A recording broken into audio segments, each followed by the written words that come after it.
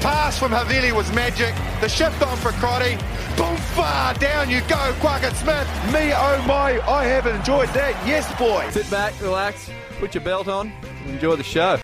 Welcome to Season 3, Episode 35 of the Draft Rugby podcast, where we generally discuss fantasy Super Rugby, the game they play online in heaven. Check out our platform at draftrugby.com, and you can get after us on the socials at Draft Rugby. Now, I'm your host, Kargi, and I'm joined by my fellow podcasters and completely unbiased Aussie rugby diehards, Harry and Nelson, to talk to you tonight about some Bledisloe 1 action. Lads, how are we? A 16-all draw on the weekend. Who the hell would have thunk it? Yeah, look, I mean, that was absolutely massive. Such an entertaining game. I'm still buzzing, and we're Tuesday, and I suppose if this buzz wears off in the next day or two, it's just going to be picked back up knowing there's another Bledisloe around the corner this weekend. So, mate, I have had 14 patients today, something similar yesterday, and all I've heard is rugby. So I'm doing pretty well. Sounds right. Harry, similar story with you, mate? Yeah, absolutely. You know, it's been a good game when people are actually talking about the footy. In Super Rugby season, I had to really find my Kiwi patients to talk about any rugby union, whereas I had basically every one of my patients that know me bring it up. I heard 500,000 people in Australia tuned in, which is something like 15 times what the Super Rugby games were getting. A key about that as well is that does not include KO. Right. Well, very interestingly, I don't know if you've been following the Who's Getting the Footage, Channel 9, Fox Sports. I mean, that's just pushing for that case for Channel 9 and free to air. How good would that be? But good timing. Yeah, Channel 10 are also fighting for, internationals, the stuff that they've got there. Pretty premature, I think, on Channel 9 at the moment. They're with Stan, and they're saying if they do it, that means they would have to go into actually, fighting to build Stan over time. But it is potential there. Very good. Well, I've only just regained my voice back. I lost it about 20 minutes into the game. By the end, I definitely couldn't scream. But let's get into the game. I guess we should preface it by saying, I've said very unbiased fans here. But look, these are from our green and gold glasses. So please enjoy our commentary. Who wants to take us through? Look, 2 tries apiece at the end at the final whistle. Who wants to kick us off? Look, I'll just kick us off, I suppose. It was an awesome game, really, really entertaining. It was windy Wellington, so what else do you expect? But there was actually very low kick percentages. Both main kickers kicked 2 from 5, but the Wallabies had 2 from 6 overall with that final Hodge kick, which was, I suppose, it was probably close to 60 metres out. He looked like he could have gone 10 metres further. 20. But he was an inch to the right. Too far to win that one. He reckons he's been losing sleep ever since as well. So he's replaying that over and over in his head. There's no serious injuries. Michael Hooper, he looked like he had a pretty big stinger on his shoulder just before the first half, but he came back out and it did not seem to affect his game whatsoever. Adi Sevilla, if you've seen the player cam on him, he in those final minutes, I think it was the 82nd, 83rd minute, when that kick came from Hodge, he was struggling to actually move. He was struggling to walk. I think it might have been a hammy, something like that, pulling him up so he couldn't move and extend that leg very well. And then he managed to steal the ball and pass the ball off, which is then that kicked off that All Blacks, exiting their own 22. He's lying on the ground, clearly in agony, tries to stand up, tries to run to get back involved in the play. Ball's probably 40, 50 metres away from him at this point, and you can just see how much pain he is in, and he's just pushing that aside to get up and keep fighting for the boys. But the good thing was that there was no serious injuries. I think it'll be interesting to see. Well, look, obviously I love it. Go on. No, you go, sorry. It'll be interesting to see what happens with Adi Sevilla and the balance of that back row next week. My gut feeling is they'll leave it the same if he's not injured, but definitely I think they enjoyed the punch from Hoskins to Tutu as well. So if Adi's not quite at his best, it might be a good reason for them to try something a little bit different. Getting into the crux of the recover. That's right. Getting into the crux of the game, the possession and territory were pretty heavily favoured towards the Wallabies. They had 61% of both, and the All Blacks obviously with 39%. And I think that really dictated how the game was played. And it was something that we don't generally see from the Wallabies either, having that ability to hold on to the ball that was much, much improved under Dave Rennie's first game in charge. A couple of the big moments of the game, probably to start with, to try and rack these up. First one, that Rico Ioane step out on the line and lead up to the All Blacks' first try. Angus Gardner, the Australian ref, on the touch line, 5 metres away, staring at his foot. There's a great photo showing it. How he did not at least call to the ref and say, you need to have a double check of that, it's insane to me. For me, I think that proves a little bit of the issue with, refs from the countries that you're involved in, because I reckon if that's a South African ref, he's more inclined, if he's unsure at that point, to call it. As an Aussie ref, he'd probably sitting there going, I don't want to look like I'm in favour of Australia. And it probably puts doubt in his mind making a call at that point of time. You don't want to be looking biased when you're, one of the top refs in the world. And I think it can go both ways. Sometimes you can make calls in favour of your country. Sometimes you can make calls against your own country because you don't want to look biased. I think there's been plenty of calls to disown Angus Gardner in the last couple of days, but look, I can get over him missing that call, but the TMO, I mean, it was only about, let's say, 30 seconds after the try was scored, less than that, let's say 20, that he put up on the big screen footage of his foot out on the touchline. So it was really short footage, but I caught it immediately. To me. This raises another question. Yeah. So, you say you forgive Angus Gardner, but he could have very easily gone up to the ref afterwards and said, hey, mate, that was pretty close back there. Do you reckon you can check it? But there was 2 tackles and then the try. So it was 3 phases ago. I think the TMO can only rule on the last 2 phases. So I reckon that's the reason why the TMO didn't interject. Or I'm giving it a to make it on the moment. Also, interesting there, I'm not sure if the TMO showed that footage. I don't think he chooses what gets replayed. But for me, the thing is, if that is in Australia, they are showing that on the big screen again and again and again until the ref sees it. Whereas that's in New Zealand, you got shown the once and they went, oh, shit. And they didn't show it again until the kick had happened. I guess for mine, it's that the TMO is sitting there with all the camera angles, right? Like the TMO gets that information immediately. I thought perhaps that it was within 3 phases you're allowed to bring it back, but I think you could. It was 2. Yeah. I will say the TMO, it was actually, I looked up who it was. It was Mike Fraser, who is actually a referee that I quite like. I don't know if he does much international footy, but certainly does the Super Rugby. No, Mike Fraser. I still don't mind Mike Fraser. Right, okay. After this weekend. Yeah, right. No, well, see, look, for mine, I'm sure you're going to get onto it, but I have kind of come to peace with it, and it can be forgiven because of the Rico Ioane dropping the ball at half time. Rico, one of my favourite players. That was one of my favourite things he's ever done as a Wallabies fan. But I actually would have been able to accept if they had awarded that try, because as far as I know, the rule regarding that is that you don't have to be in control of the ball, just touching the ball, and it has to touch the top of a blade of grass. So I would have been happy if that call, if it was awarded a try. So I kind of did, I don't like hearing, it evened out in the end, but I kind of felt like it did. I'm with you on that opinion, one. I thought that because they'd awarded it a try, you need clear and obvious footage to show that he'd lost contact with the ball. And I think that frame just wasn't clear and obvious. I'm with you. I thought it was an unlucky call for him, but at the same time, I can see why they took it away. So, yeah, call it 2 line balls either way. Maybe it does even up. I'm happy. I think that was a 50-50. I think horrible ball security. I thought he dropped it looking at that individual frame, but I could have understood going against it because it was the on-field try. I think with what it should not be a try. You should have to put the ball on the ground, not potentially be slightly touching it, which is a chance of luck and millimetres rather than you actually placing the ball. I don't think he placed the ball. He dropped the ball cold. It was a mistake. You don't deserve a try. But if we're talking about, call for call, how about the second try, the Aaron Smith try, when they did the line-out play and they held in James Slipper, who could have definitely put a hand on him and was trying to put a hand on him, and they ran through and ended up scoring off that. It was clear obstruction within 1 phase. I think that should have been looked at. Mind you, I absolutely love a prop doing that and getting away with it. I am blowing up about it, but I said the exact same thing to our rugby team on a few of our lineouts. That do that. Hold them in. They're not going to ping you for it.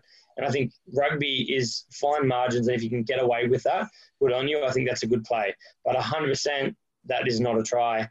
He held him in and then allowed to the try. I think All Blacks rugby is built on that to start with, but even I think I can even see through my green and gold vision here. I don't think Slipper would have got to him. I think the gap was too big. I agree. But it was very reminiscent of classic All Black plays. The one that sticks to mind for mine is the try they scored to win the 2011 Rugby World Cup, where it was a line out. They threw it in the middle to Tony Woodcock, who split them through the middle. And who was on either side of that gap that Woodcock ran through? Richie McCaw and Kieran Reid, blocking off and holding both the French guys in the line out. So it was very kind of reminiscent of that. But I could be jumping ahead a little bit here. I think I didn't notice it at all during the game. I think one of you brought it up, but someone pointed out James O'Connor's getting one back his play when, look, he'd already done all the brilliant work, but we're talking about Korobiti's try in the corner. And as he, brought the ball forward, drew in defenders, and then threw it out wide to Korobiti, he got pushed in the back by Rieko Ioane and kind of used that opportunity in falling to ankle tap Geordie Barrett, who was, I guess, the closest other defender who might have had an opportunity to get across the field to Korobiti and make a difference. I don't know if he would have got there, but I thought that was great. Those types of little, what do we call it? It's game craft, really. Gamesmanship. It's the dark arts. It's. I think he got pushed when he shouldn't have been pushed, and got taken out when he could have supported. So, I mean, you took out one Wallaby and one All Black got taken out. For me, that cancels out. Well, before we get back, I'll get Harry to just get us back on track. I was going to say, back to Rieko and dropping the ball, I think, look, that certainly won't have done him any favours. You guys know how much I love Rieko Ioane, but Ian Foster had been talking about how he'd forced himself into the All Blacks 13 jersey ahead of Anton Linder-Brown, and that's something that he is typical of his game. He does a lot of that kind of showboating, diving over the line and slamming the ball down hard. So those are the kind of things that really are going to make it difficult to select, when you've got Anton Linder-Brown, who is the Conrad Smith type, just never makes a mistake, never does anything wrong type bloke in the wings. Rieko's and Nani Lamape for that matter as well. Absolutely. I feel like you can't play Nani Lamape and Rieko Ioane in the same starting side as well. But look, we'll worry about that in a couple of days' time when we do the preview. Look, the other big moments, just quickly touching on them before the extra time, was the Aussie comeback. So Korobiti's try off that James O'Connor wrap ball. I think they played a line out. Jock got outside his opposite man on the wrap and then managed to put Korobiti in just enough space to finish in the corner. And then there was the other one where Dungunu scored in the corner thanks to a Nick White kind of diving flick on a loose ball as well. So that was an opportunistic one for me as well. Very nice. I think an important key for me on that first Korobiti try is Ioane chose to make the wrong decision in the defensive pattern. And he, for me, I still don't think he's an international outside centre. He made the wrong call there, and that's what led to that space. Yes, it's probably not only on him. I do hope he is 13 next week. And this weekend coming simple enough for me, because they can clearly outsmart him with a very simple backline play there, and he got sucked in. I think apart from Ioane making the wrong choice, I think we haven't given James O'Connor enough credit. I mean, he was absolutely insane in this game, and just the way he got across, he just looked so dangerous. He drew in all the plays. It would have been hard for Rieko not to commit. He was cutting some fine lines, and he was burning some bays and getting around them. It was huge. Moving on to some of the stats, I suppose when you look at the differences in that possession and territory, it's no surprise. The Wallabies had 564 run metres to 473, and they had 24 to 21 tackle busts. But amazingly, they had 10 offloads compared to 3. There were 10 line breaks each. For me, this was quite an interesting attacking game. There were quite a few leagueies out there saying there were a lot of kicks, saying there wasn't too much, attacking stats. But if you compare that to the NRL semi-finals on the weekend, you have more line breaks, you have less kicks. I thought this was an awesome game for the conditions.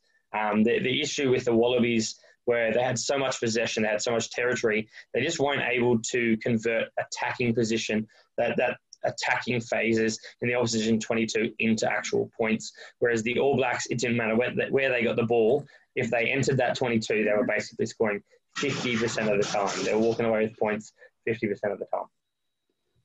Yeah, on that counter-attack, I mean, Kagi, before we started recording, you were mentioning that you were really frustrated watching with how much better New Zealand were at actually reacting to the drop ball. Australia seemed to actually stop in their tracks a little bit. I think it's something that they've been guilty of doing in the past under Checker and previous coaches before as well, whereas the All Blacks have made a fine art or a real skill of reacting as an entire team straight away. And, on that try, they almost scored. They had almost their entire team in the attacking line supporting as well. They're just so fast at reacting, and the Wallabies need to be a lot better there in that space.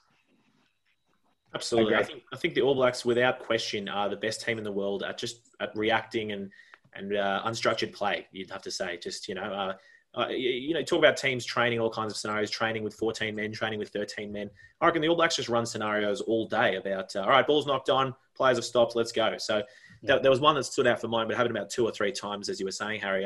One towards the end, Pete Samu knocked it on. It's probably about 3 or 4 Wallabies standing around him who all just kind of stood up like, oh, yep, knock on, play's dead. Like, let's, get ready for the scrum. And one of the All Blacks just dived on it, picked it up. They started spreading it, and they ended up down the other end of the field. It took about half the Wallabies team just a few seconds to react, and by that time, the All Blacks were already on the other side of the field. So just like that urgency of if you knock it on, dive on the ball immediately, kick it out, or do something. Just kill the play completely, because we were made to pay 2 to 3 times, and it's just like that's not good enough. So yeah. Another interesting point that I found out of this was the rate of confrontation. So this is from Rugbycology. If you go to Twitter, he does absolutely awesome breakdowns of most games, and he actually put all this stuff out for free. This is just awesome insights. I found super interesting for this match, but he did it through Super Rugby as well. But in terms of rate of confrontation, that's times that teams carry into contact as a percentage of their ball handling.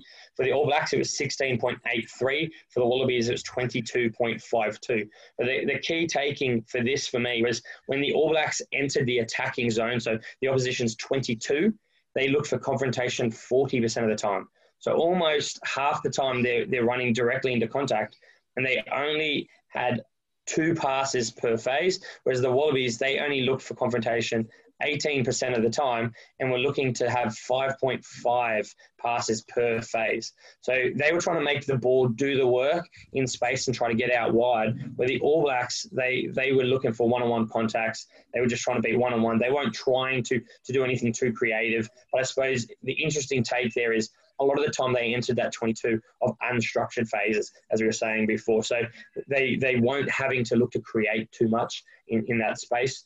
But for me, the simple thing is you need to be simple in that attacking 22. You don't need to be overly complicated. The Wallabies, we took too many phases at certain occasions through the forwards when we should have been looking out to the backs, and on a number of occasions. Although I disagreed with the call, the All Blacks got a penalty for, first on the ball, and the Wallabies not letting go. I think some severely wrong calls there. But if you're not looking to do too many phases, then, you're actually looking to do something creative there, you're probably not going to get caught out as much. Yep. Yeah, absolutely.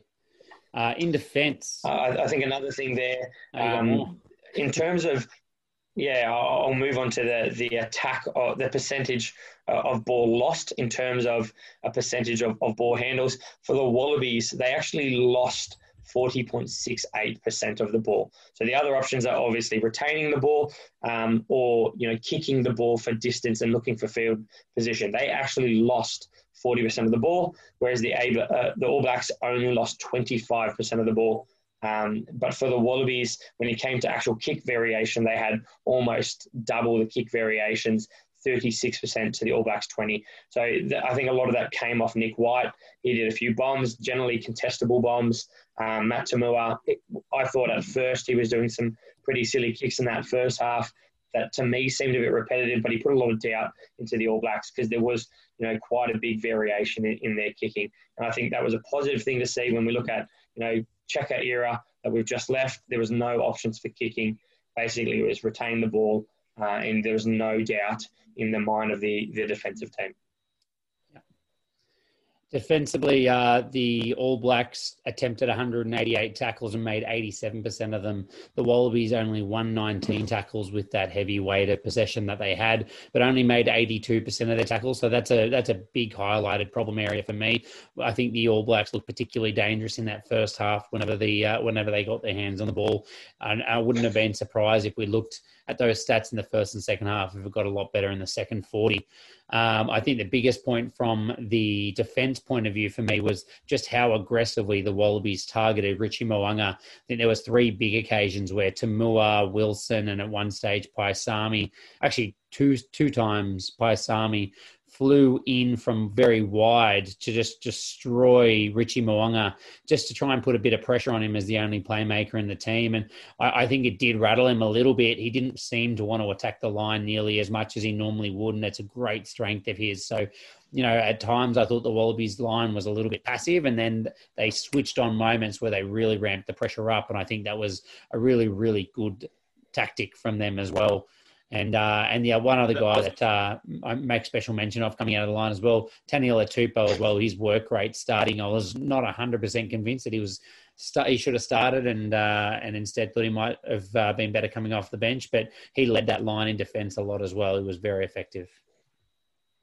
I think this for mine was really the highlight of the game, what you just spoke about, because some of the All Blacks are having nightmares after this game. This is the first time in a while where the Wallabies cast the fear of God into a few of them. Richie Mo'unga was chief among them. Richie, we've never seen some attacking football like the likes of what he's done with the Crusaders, but towards the end of that second half, they had taken a few seconds away from him. They'd taken a few steps and a few seconds. And what I meant by that is he got the ball and he just wanted to get it out of his hands a lot faster. And it just meant that those passes were going a little bit behind his backs outside him, and it was just depriving them all of those few seconds, which in Test footy is everything. And it was massive. They definitely put the fear of God into him. They were hitting him slightly late, and not getting penalised. Like you're talking slightly late. They didn't earn any penalties for it, and I honestly think that rattled him a little bit. And as a back rower, I think that is an absolutely beautiful thing for you to hit the 10 slightly late, put a bit of doubt in his mind and not get penalised for it. I think it was something really good to see. I think Ian Foster came out and said he was a little bit disappointed at that and that it was definitely happening, and that Richie Mo'unga has a sore shoulder. Looking at the highlights, his shoulder could have been sore from getting absolutely bumped off by Dauguna when he ran into him and bumped him off. That messed up his shoulder for sure. I don't know if it was him getting hit late in the chest or the side. I honestly think he was sore on the shoulder from getting bumped off by someone who's running much harder than him. So Bowden back into 10 next week? No, okay, we'll get into that in the preview later in the week. But no, just on that, I know we're taking too long, but Tupou as well, it wasn't just Richie Mo'unga, he was casting fear into some of the forwards. He was rushing off the line. He was literally down like a sprinter and just jetted off as soon as Aaron Smith lifted the ball up. And he was putting hits on Artie, on, just any of the big balls. Frizzell, it was huge. I loved it. Love it. All right, well, moving on, let's get to the set piece where we did not do so well. Something I still haven't really had a look at was the scrum, where we got dominated a little bit in that. I thought with my boy Taniela Tupou up against Joe Moody, Joe Moody certainly, has some skills in the dark arts, but I thought Tupou would have dismantled him. But no, we didn't do well in the scrum. So All Blacks won 4 from 4, 100%, and the Wallabies 4 from 6, 67%. Weird that Rennie gave him a bit of a rap on that as well. He thought that the scrum was good. I didn't think it was at all. No, I wasn't sure on that. He did certainly say the lineouts needed improvement, and they did. So All Blacks 87%, 13 from 15 lineouts, and the Wallabies 77%, 10 from 13. Interesting thing on the set piece, especially the lineout. It's the first time that hooker and lock combination have played together. That's going to take a little bit of time. They've only had a couple of weeks together. I think that will come with a little bit more time. Fangadoon does need to work on his line-out throwing. It was good to see Matt Phillip. I think they were talking about him loving the line-out. He's a lock we've been waiting for. See ya, Simmons. We don't need you, mate. But it's something that I think will build over time. For sure. Look, Phillip certainly isn't as good as Simmons in the line-out. The one thing in the game Simmons can do is the line-out. That is the only thing he can do. Phillip, he's the lock we've been waiting for. He was just getting through work, big carries, getting meters. It was fantastic. I loved Phillip. I thought he was fantastic. He did very well. I agree. And look, the only other thing I'll say on the lineouts was talking about refereeing. My least favourite referee, I think, ever at the moment, Ben O'Keefe, rather. He called. There was a Wallabies lineout, wasn't straight. Called it. That was fine. Had no problems with it. But about 5 minutes later, there was an All Blacks lineout, which was just as not as straight, probably worse than ours. Didn't say a thing. And they went on and they got down into the corner. So Ben O'Keefe, mate, he's a joke. But anyway, let's move us on. Talking about the ruck, there's been lots of talk about the Wallabies, not committing enough. If we look at the percentages, the All Blacks won at 94% of the time their own ball, whereas the Wallabies only won, 92%, not a big difference. But they just didn't seem to have, the ability to slow down the opposition ruck. Turnovers 1, the All Blacks won 12 compared to the Wallabies 6. And the Wallabies just gave too many penalties away. Yeah, very key moments. I do think some of them were very dubious, especially on the All Blacks line. 2 majorly, which we'll get to. Major game changes were both absolutely bullshit calls on their own line. But that's just the way the cookie crumbles. And they got away with it because the Wallabies didn't work hard enough in that breakdown, showing that we probably missed guys like David Pocock, who actually has a big impact to securing balls and also slowing down opposition ball. All Blacks had far too quick ball. Our back row was brilliant, I think, in a lot of ways, but really not working hard enough in that breakdown. And I think that's something that may need to change if we want to win these games.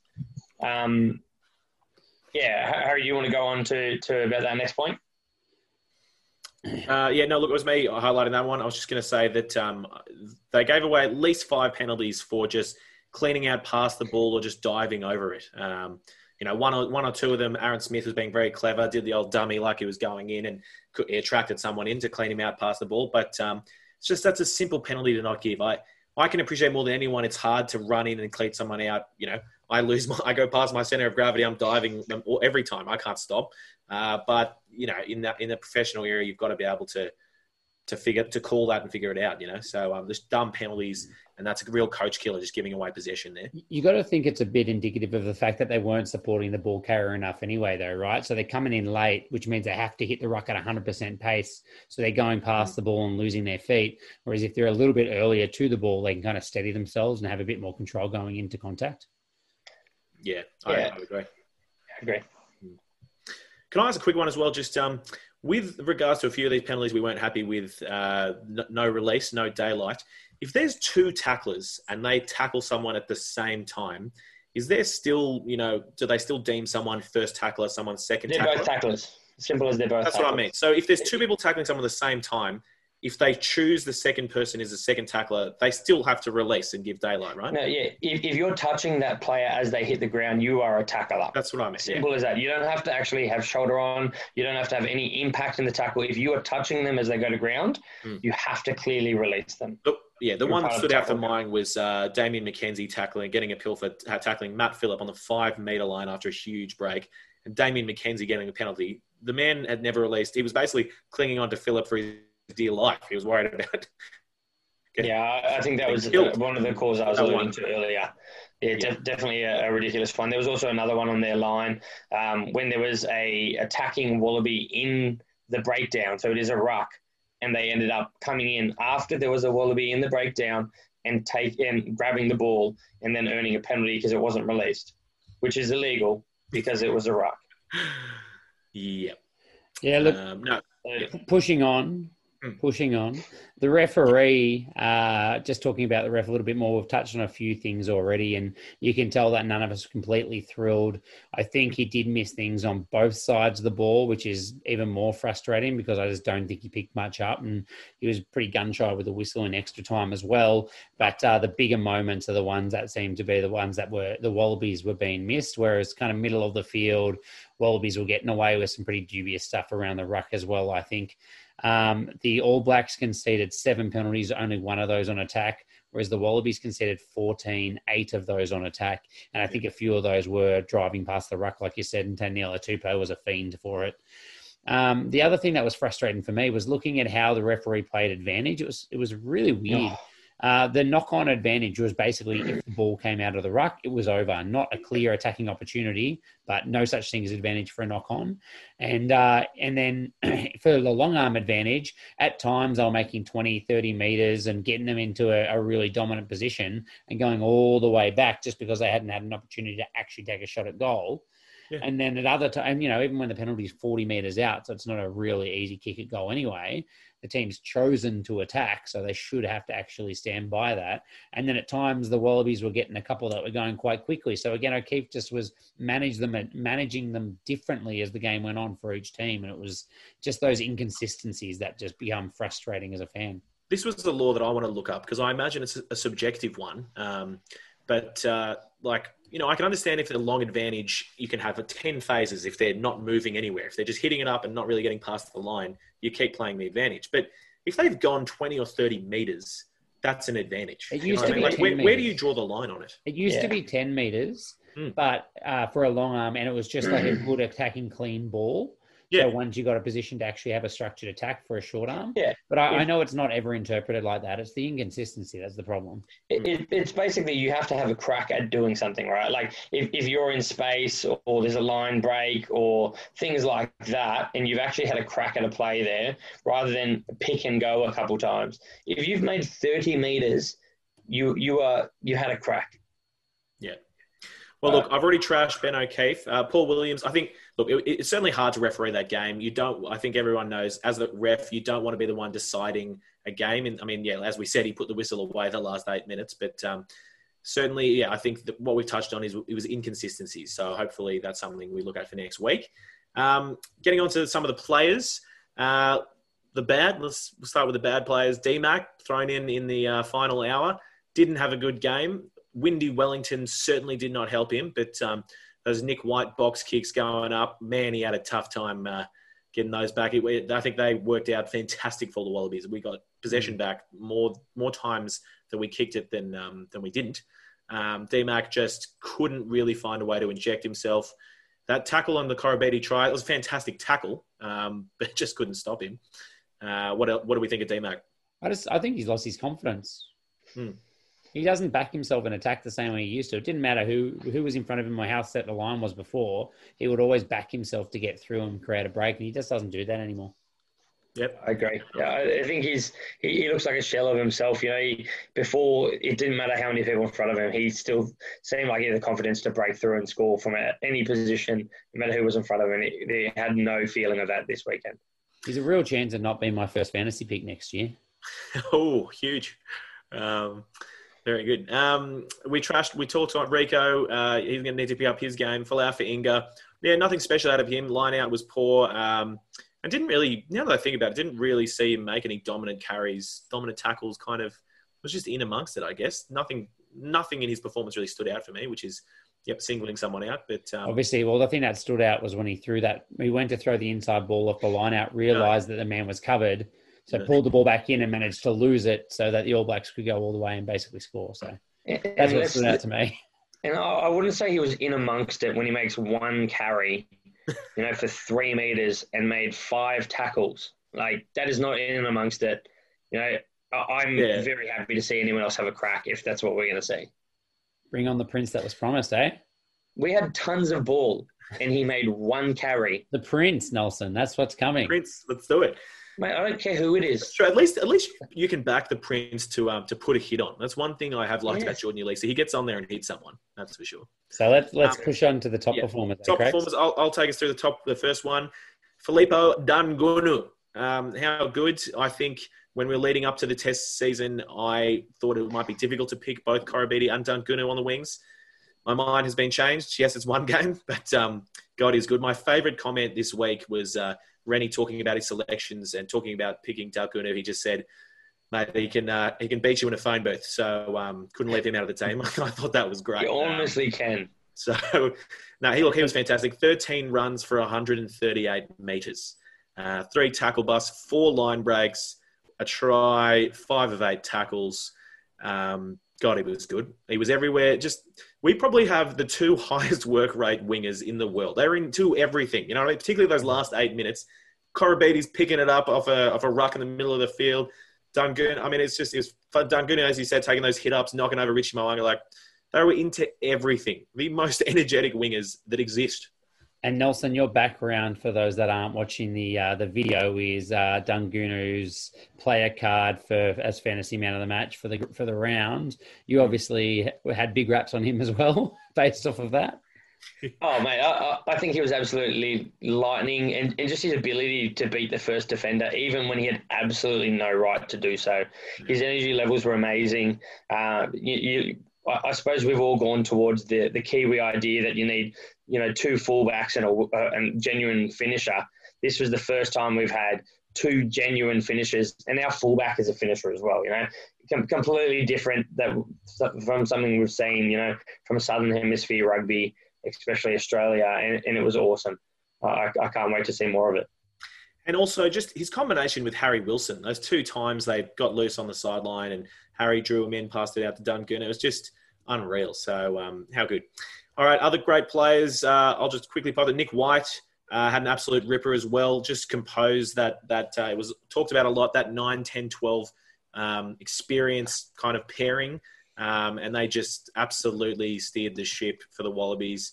White was epic, 14 runs for 56 metres, just really keeping them honest around the breakdown with those little darts of his.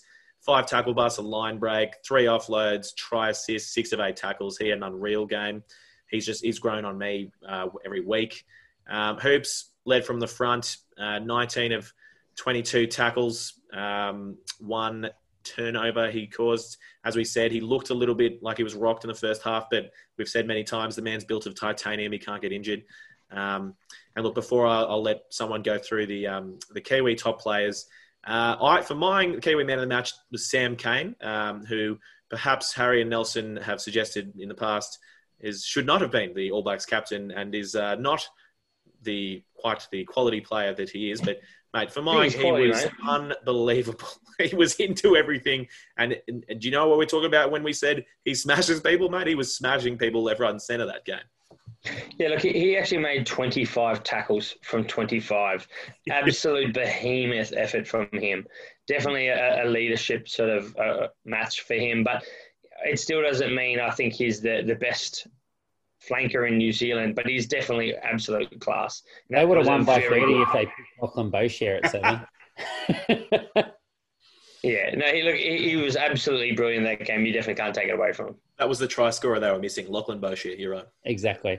Now, look, Sam Cane as well. I think he outplayed Hooper, to be fair to him. He played very well. I agree.